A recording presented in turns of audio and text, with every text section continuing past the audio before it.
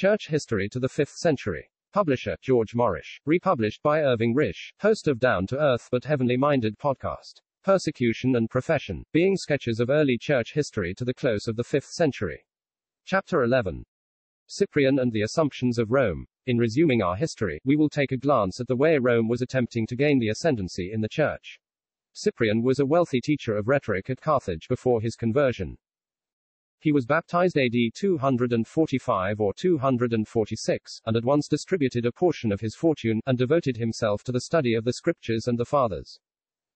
This was during what has been called the Long Peace, there being no persecution for the period of about 30 years, and during that time the African Church had fallen to a low ebb spiritually, though outwardly it was prosperous. Its bishops are described as engaged in agriculture, trade, and even usury. Some were too ignorant to instruct the people or to distinguish between the orthodox and the heretics. In AD 248 the bishop of Carthage died, and Cyprian was chosen to succeed him, but chiefly by the poor of the flock. Others strongly opposed him, and maintained their opposition, even after his consecration. In the year 250, the emperor Decius began a persecution, principally against the bishops. It was thought that if the bishops could be got rid of, the people would easily be gained. Cyprian fled, defending this course as best he could, but this was taken as an occasion of opposing him. He returned in 251, but then, as we have seen, the question of the lapsi was being hotly discussed. Some at Carthage agreed with Novatian and chose another bishop, others agreed with those who received all, and elected still another. Cyprian took a middle course, not refusing the restoration of all, nor admitting any without due repentance, or penance, as it was then called.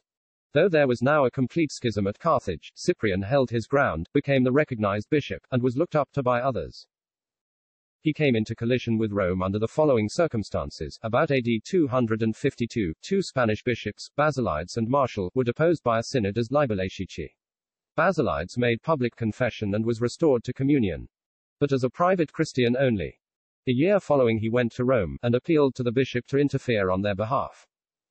Stephen had succeeded Cornelius, and he, on his own authority, ordered the Spanish synod to restore the two deposed bishops, but in the meantime, for some reason, the case had been referred to Cyprian and an African synod. These met and confirmed the judgment of their Spanish brethren. On hearing the decision of the Bishop of Rome, Cyprian treated it with contempt and repudiated the thought that the Bishop of Rome could set aside a district synod. We see here an instance of the growing assumption of the bishops of Rome.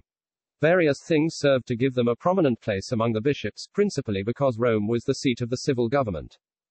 Its bishop was delighted to be thus appealed to as to one who had authority over other bishops and even local synods.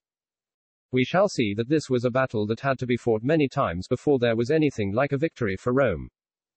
The Bishop of Rome had of course much higher claims for supremacy than what proceeded from the relations of the city to the state.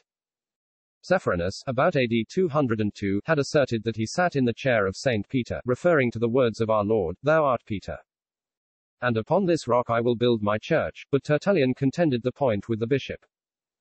The Bishop of Rome, from time to time, did not hesitate to style himself chief pontiff, and bishop of bishops, and used other such like terms. Another occurrence in the time of Cyprian also brought out the assumptions of Rome. The question had been raised as to whether the baptism by heretics should be considered valid or not. Stephen of Rome and many others held that those thus baptized should not be rebaptized, a simple laying on of hands was sufficient. On the contrary, many in Asia held that no grace could flow through such polluted sources, the applicants must be rebaptized. Cyprian agreed in this judgment. The Bishop of Rome, assuming an undue authority, took upon himself to excommunicate the bishops of Asia.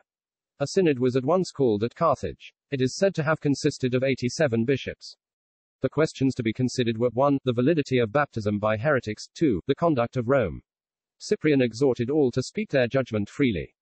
The decisions arrived at were against the Bishop of Rome's assumption, and against his dictum as to rebaptism. Stephen was very angry, and called Cyprian, false Christ, false apostle, deceitful laborer, etc. Cyprian asserted that it was the duty of every Christian to resort immediately to the gospel and the apostolic traditions teachings, as the only fountain of Christian truth. It was not only the African bishops who contended against the assumptions of Rome. Firmilian of Cappadocia wrote, "The people of Rome do not uniformly hold the things handed down to them from the beginning, yet vainly pretend to apostolic authority. It is therefore clear that the claim of the Bishop of Rome to supremacy over all other bishops was not admitted in the early church, and it was only tolerated much later. After repeated resistance, At this date the term papacy did not exist, many bishops were styled papa, pope, or father, and in their controversies even Cyprian is thus designated by the Bishop of Rome himself. Cyprian's course was not lengthy. In AD 257, Valerian began his persecution, and Cyprian was cited before the proconsul. On his refusing to offer sacrifice to the gods, he was banished to Curubis, a lonely spot on the seashore.